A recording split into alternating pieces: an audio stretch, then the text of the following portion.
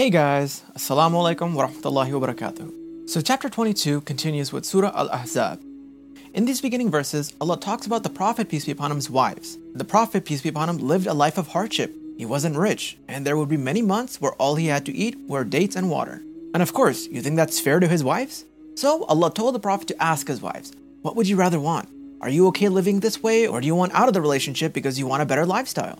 The wives were openly given this option, that if they want to leave the Prophet for a more lavish lifestyle, then the Prophet, peace be upon him, won't stop them.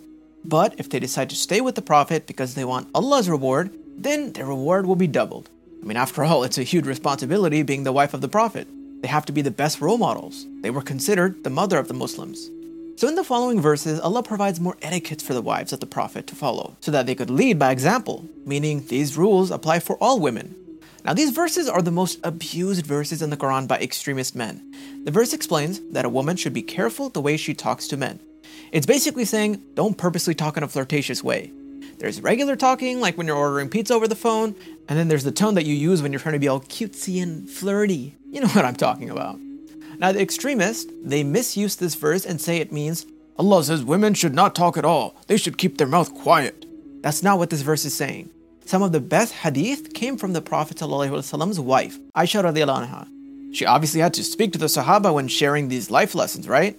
Yes, you shouldn't unnecessarily talk to men, but obviously when you're in school or at work and you have to interact, it's simple. Just don't talk in a cutesy, giggly, flirty way. Allah knows women have that power, that their voice, just by talking in a cute way, can easily make a guy go all googly eyes and get the wrong idea. That is why this command was given to the women. The next verse, again, extremely abused. Now here's the thing. The Quran's original language is Arabic. Arabic is a very gorgeous language and it takes people their entire lives sometimes learning the language. Even we still need to use a dictionary sometimes for our own language. Allah chose each word of the Quran very carefully, and even for Arabic speakers, some of these words are hard to understand. And then when you translate it into another language, it's difficult to find an English word that matches the Arabic word. So you lose a little bit of the meaning, and sometimes a single word can change the entire meaning of a verse. Let's take, for example, stay at home and settle at home. Stay and settle are synonyms, right? But yet, stay at home sounds more serious than settle at home. And then if you look up the word settle in the dictionary, it also means rest. So now compare them. Stay at home and rest at home. Now the meaning is totally different, right? So you see, many times the translation of the Quran into another language is sometimes tricky and not the same. So in this English translation, it does say that women should stay at home. And another English translation will say that women should settle at home. And people think that means that women can't leave their homes ever. This is not true.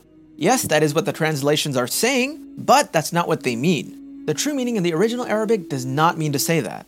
So this is for future purposes. If you ever come across a translation of the Quran that doesn't sound right, just know that many times a translation will lose its true meaning because of these words. And it is very important that you look at the context of the verse and look at multiple sources so you know that you're getting a comprehensive interpretation. So what is this verse saying? It's basically saying, don't go out for no reason, just for attention. Don't go out dressed up, looking hot to waste time. Now some of you may say, I'm not dressing up for attention or others, I'm dressing up for myself. Well, we kind of already learned that regardless, a person should dress the way Allah wants us to. Meaning, even if you want to wear something cute that's for yourself, make sure it follows the guidelines Allah has given women. Hair covered, chest covered, no tight clothing. I understand that these rules might make people uncomfortable, which is natural. I mean, we're being told we can't do something that we like doing. So of course you're going to be like, ugh. But just remember, do your best. Change isn't easy and it takes time. So ask Allah for help. Also, some people take this verse and say that it means that women can't work. Again, not true. The Prophet Muhammad ﷺ's wife, Khadija, was a business owner. She worked. In fact, she hired the Prophet to work for her. So you see, women can go out for work and school, but as long as they do it the right way. As long as they dress the way Allah wants, and as long as they're careful with how they talk to guys. Also remember, Allah has given specific responsibilities to men and specific responsibilities to women. So both the husband and wife should prioritize their main duties before doing anything else. Meaning as long as you complete your main duties, you can work and do other stuff. Allah mentions that one of the responsibility of the women is to keep Islam and the Quran alive in the house, with the remembrance of Allah. It is very important, otherwise how can you expect the kids to understand and learn it? In the next verse, Allah references the situation between the Prophet, peace be upon him's adopted son, Zayd, and his ex-wife, Zainab. Remember, we discussed in the previous surah that the Prophet Muhammad ﷺ was told to marry his sponsored son's ex-wife to prove a point that sponsored children and blood children don't have the same rules. But it wasn't enough to just say this rule in the Quran. Allah wanted the Prophet, peace be upon him, to lead by example, which is why Allah gave the Prophet this command. So for example, our culture and society, we do a lot of things that Islam says we shouldn't do. Like for example, like weddings. They should be simple, right? But we do the exact opposite. We can say all we want that, oh, weddings should be simple, blah, blah, blah. But saying it isn't enough. You have to lead by example. But so many times we're scared to stand up because our culture loves saying, oh, what will people think? What will society think? Who cares what people, society, or the entire world thinks? You should only care about what Allah thinks. So don't just preach the rules of Islam, lead by example. Allah reminds us again, remember Allah throughout the day. Throughout the Quran, Allah has mentioned over and over again, zikr is such a powerful tool for Muslims.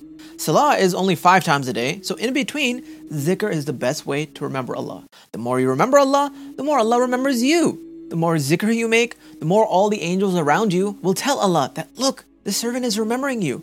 Send him blessings. I mean, unless you don't want angels making dua for you. In the next verse, Allah talks about marriage. Allah says that if a couple gets divorced before they had intercourse, then the woman does not need to go through the iddah before she gets remarried. Remember, iddah is the waiting period of 3 menstrual cycles, and the purpose of iddah was to make sure that the wife was not pregnant. But if no intercourse was done, then there's no reason to go through the waiting period. Allah has decreed that a man can have 4 wives, but the Prophet, peace be upon him, was the only one excluded from that rule. And this was because sometimes Allah needed the Prophet, peace be upon him, to marry someone to set an example, just as he did with the whole sponsored son's ex-wife situation. So of course imagine all the women who had lost their husbands in battle, or the divorced women who still have children too. People back then, and even people today, look down on widows and divorced women, that who's going to marry that divorced woman with children? That is wrong, which is why the Prophet, peace be upon him, would marry a widowed or divorced woman to set an example for everyone else. That these women have just as much as a right to get married, and they should not be outcast or judged. Allah also makes it very clear that the Prophet Muhammad ﷺ is the last prophet. There will be no new prophets after him. So Allah mentions house etiquettes again, that no person should enter another person's house without permission, don't show up to eat without being invited first, and once you are done eating, then don't just casually stay around for hours. Now of course imagine, like how much people loved spending time with the Prophet, peace be upon him. And how even, today, we love to stay and talk for hours after we eat. Well, the Prophet, peace be upon him, was a busy man. He'd get tired and, he was too shy to tell the people to go home. That's how nice he was. So Allah revealed the surah saying that even though the Prophet is shy to admit it, Allah is not shy to speak the truth. So that's why this verse was revealed. Don't be a burden on a family when you are invited over. Leave after you're done eating. Allah talks about how very important it is that anytime you say or hear the Prophet Muhammad ﷺ's name, immediately say Sallallahu Alaihi Wasallam. Those who send blessings upon the Prophet ﷺ, Allah will send 10 blessings on them. Now here we have another controversial verse which has a lot of different opinions. This verse talks about how women should cover themselves. From this verse, many scholars believe that this means that women should cover their face too, so that only their eyes are showing. And of course, there are some hadiths that support the face being covered, and there are some hadiths that say it's not mandatory. So let's break this down from the beginning as to why women are asked to dress modestly in the first place. Let's take evil eye for example. Have you guys seen this new trend going around where people post their baby's picture but they cover the baby's face with an emoji or something? Why? They're protecting it from evil eye. And if you didn't know, even a person with good intentions who's purely admiring the baby and is 100% happy for that couple, even that person can accidentally give evil eye if they don't say mashallah.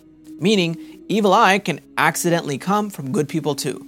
So they cover the baby's cute face with an emoji to protect the baby from evil eye. What does this have to do with hijab and covering the face? Well, that's kind of the first reason. Just like how you want to protect the face of a cute baby, do you not want to protect the face of a beautiful woman? Do you not want to protect yourself from evil eye or from dirty looks from men with bad intentions? Now, I know this topic is extremely controversial because people think that, oh, women are only required to cover themselves because men are hormonal animals and they can't control themselves. That if men were properly taught to control themselves, then women wouldn't need to cover themselves. That why do we tell women to cover up? Why don't we tell men to just control themselves? I agree. Society and culture are really bad at holding men responsible. And a lot of men use this as an excuse that, it's not our fault, she was dressed like that, she tempted us. No, wrong, wrong, wrong. I'm going to say this very slowly and carefully. Just because the Quran has told women to cover does not give men an excuse to behave like animals if the woman isn't covered. Like I said, our society needs to do a much better job at educating boys and men. But at the same time, you have to understand that no matter how much we explain people not to do something bad, people will still end up doing it. So a hijabi friend of mine helped me come up with this metaphor, and hopefully this helps to explain it better. You have a house, right? And just because you leave the doors wide open, it doesn't mean a person has the right to just walk in, right? No, it's wrong. Just because the doors are unlocked and open doesn't mean you should enter the house. But does that stop people? No, it doesn't. People know it's wrong, but they still do it anyway. No matter how much you explain to people and teach them that it's wrong to enter houses and steal, bad people will do it anyway. Now, if you did leave the doors open and someone did come in your home and steal everything, of course, that thief is 100% wrong. There is no doubt about that. But what should the owner of the house do? If you know that there are bad people living in your neighborhood, isn't it a smart idea to lock your doors?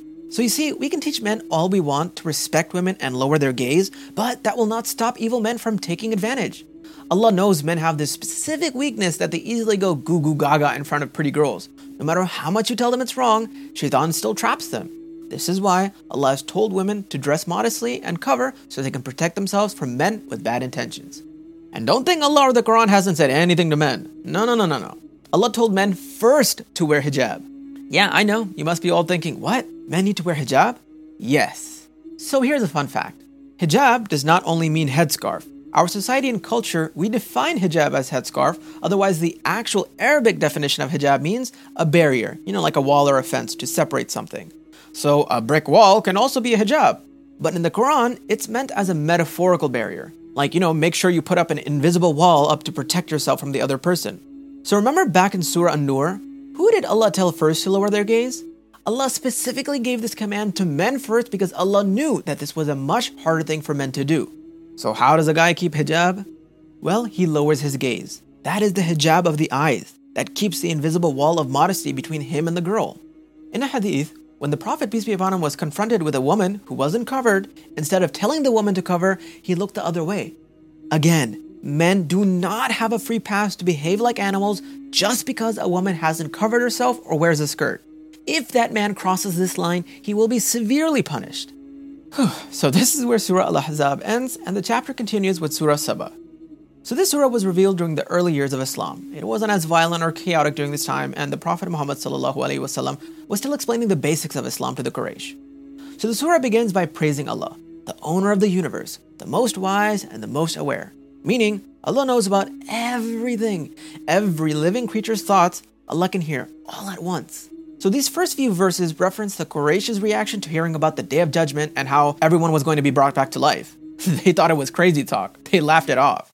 Again, the Quraysh had this typical argument that we are rich, we have everything, we aren't going to be punished, which is one of the biggest mistakes even people today make, that just because their lives are good does not mean that Allah is always happy with them. Allah references Prophet Dawood, David, and Prophet Sulaiman a.s., father and son. Allah had blessed both of them with incredible abilities. For Prophet Dawood a.s., he was given great knowledge. He was given the ability to mold iron. You know how hard iron is? Imagine being able to bend it and shape it like pizza dough. Yeah, he could do that with his bare hands. In fact, even the birds in the mountains would sing praise for him. Prophet Sulaiman a.s., we spoke about before. He was given the ability to communicate with animals, to control jinns, and control the wind. These two prophets had such amazing blessings, but they were still so extremely thankful to Allah. They didn't just verbally thank Allah, they made sure they used their blessings for the sake of Allah. How about us? Do we ever thank Allah for our special skill or ability? Or even if we say Alhamdulillah, that's not enough. You need to show it too. It's important that we use whatever skill or blessing Allah has given us for the sake of Allah. Use it for good. The next verse talks about how Prophet Sulaiman a.s. died. He was sitting on his throne, on a chair, and he was watching his jinn army work. The thing was, when he passed away, nobody knew. His body was still, he was leaning on his staff, so that kept his body up. Not even the jinns knew that he died, so they all kept working. It was until little termite ants, they started eating the bottom of the staff, and it broke, and that's when the body fell. That is when the jinns and everyone finally realized that he had died. This is to show us that jinns do not have knowledge of the unseen. They do not have knowledge of when a person will die or anything else. So then Allah references the city of Sheba, and this was before Queen Bilqis and the whole story with Prophet Sulaiman. Allah explains that the people of Sheba were greatly blessed with gardens and vegetables all around them, but they were thankless. So, you know what happens. Allah sent a huge flood and drowned their city. And of course, this is the response to the Quraysh that pay attention to history. Look what happens to people who don't thank Allah. This is exactly what's going to happen to you people if you don't change. Allah mentions again how wrong it is to worship idols, how no person, especially your stone gods, will be able to protect you on the Day of Judgment. Some of the ignorant Muslims today believe that they can worship a saint or a peer or an imam or the children of the Prophet or even the Prophet themselves, thinking that they'll be able to save them from Allah's punishment. This is also shirk. Do not worship anyone, nobody except Allah. The idol worshippers would think they're worshipping angels, but they were essentially worshipping jinns. You know, like how today some magicians can control jinns and make them do things, which is haram by the way. The jinns basically play with those idol worshippers and make them think that the idol gods are actually helping them. The thing was, some people were ready to accept Islam, but they were so scared about how their idol worshipping society was going to react. They feared people more than they feared Allah, which we do today too, right? We're afraid to follow Islam or do the right things because we don't want people to look at us as if we're extremists. Allah says, on the Day of Judgment, the same people who said, we will never follow the Quran, they will be blaming each other that this is your fault, we followed you. No, this is your fault, we followed you. But it won't matter because both are in the express lanes to hell. So this is where Surah Saba ends and the chapter continues with Surah Al-Fatir. So this surah begins by praising Allah, the creator of the universe. The people who used to worship angels, Allah said that Allah created them to work for Him. They don't have free will to do whatever they want. Allah says He created some angels with 2 wings, 4 wings, and even more, meaning different angels have different powers and different levels. In the hadith, it is said that Angel Jibreel had 600 wings and they were dripping with pearls and diamonds. And the length of the wing was from east to west. Crazy, right? Allah is trying to explain to the disbelievers that He is the one who provides for you. It's not the angels, not your stone gods, no one. Allah gives you everything that you need. Allah has proved that over and over again with the signs, but the people were still convinced that their smaller gods existed. Isn't it crazy that some people do something wrong or against Islam and yet they are 100% convinced that they are doing something good? Allah says those people are completely lost. For example, I'm sure you guys have probably heard that a lady opened a mosque for the LGBTQ community, for homosexual individuals. And in that mosque, women could stand next to men and pray. Women could even lead salah too. In their minds, they love Allah. They are happy and they think they're closer to Allah now. But they're completely doing it the wrong way. Allah has set up rules. And if you go against them, no matter how good it makes you feel that it's making you closer to Allah, it's wrong. And that level of ignorance is scary. So make sure you don't ever fall into that category. So Allah talks about how we all want honor and glory, right? Well, most of us. We want to be recognized. We worry about our image and status with people. We live in this world to please others because we want to look cool, smart, and successful. Allah says that is fake honor. The honor that pleases people isn't real honor. The true honor is with Allah. Those who do good and make Allah happy, they get the real honor in both this life and in Jannah. We're all so worried about what society thinks of us. Hello? Why not worry about what Allah thinks of us? The one who can delete us with a blink of an eye. The one who can make all of our dreams and wishes come true. Let's use my favorite classroom example. The teacher is the one who grades us, so why are you so worried about what the janitor thinks? Sounds silly now, right? Yes, we humans are silly. Allah gives this very unique example. There's water from the ocean, and there's water from rivers and lakes, right? If you take a glass of water from each, they both look the same, but one tastes salty and the other tastes sweet. Allah says, yet both waters, both the ocean and rivers, they both provide us benefit. Because we get pearls from the ocean and, we find gold in rivers. Similarly, the people in our lives, both the good and the mean bad ones, Allah is saying that we can benefit from both types of people. We can learn from the good people and also learn from the bad people. It all just depends on your mentality, your perspective. Look for the good that you can from good situations and the bad situations. What a brilliant metaphor, right? Allah makes it clear that He does not need us. It is we who desperately need Allah. But we continue avoiding Allah. We think that we can live a decent life by doing the bare minimum, that we can be very happy by just doing the basics like praying 5 times a day. It's crazy, right? We all really want to be happy and successful, but no one wants to put in the effort. So this is where Surah Al-Fatir ends, and the chapter continues a bit more with Surah Yasin. So Surah Yasin, of course, is a very popular surah. It is known as the heart of the Quran because it perfectly summarizes Allah's entire message into one surah. So this verse begins by saying that the Quran, the wise and truthful Quran, confirms that Prophet Muhammad ﷺ was the true prophet.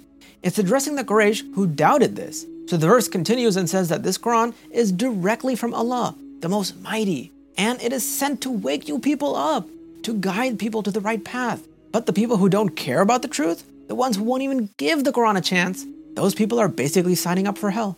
So this is where the chapter ends, and Surah Yasin will continue in chapter 23.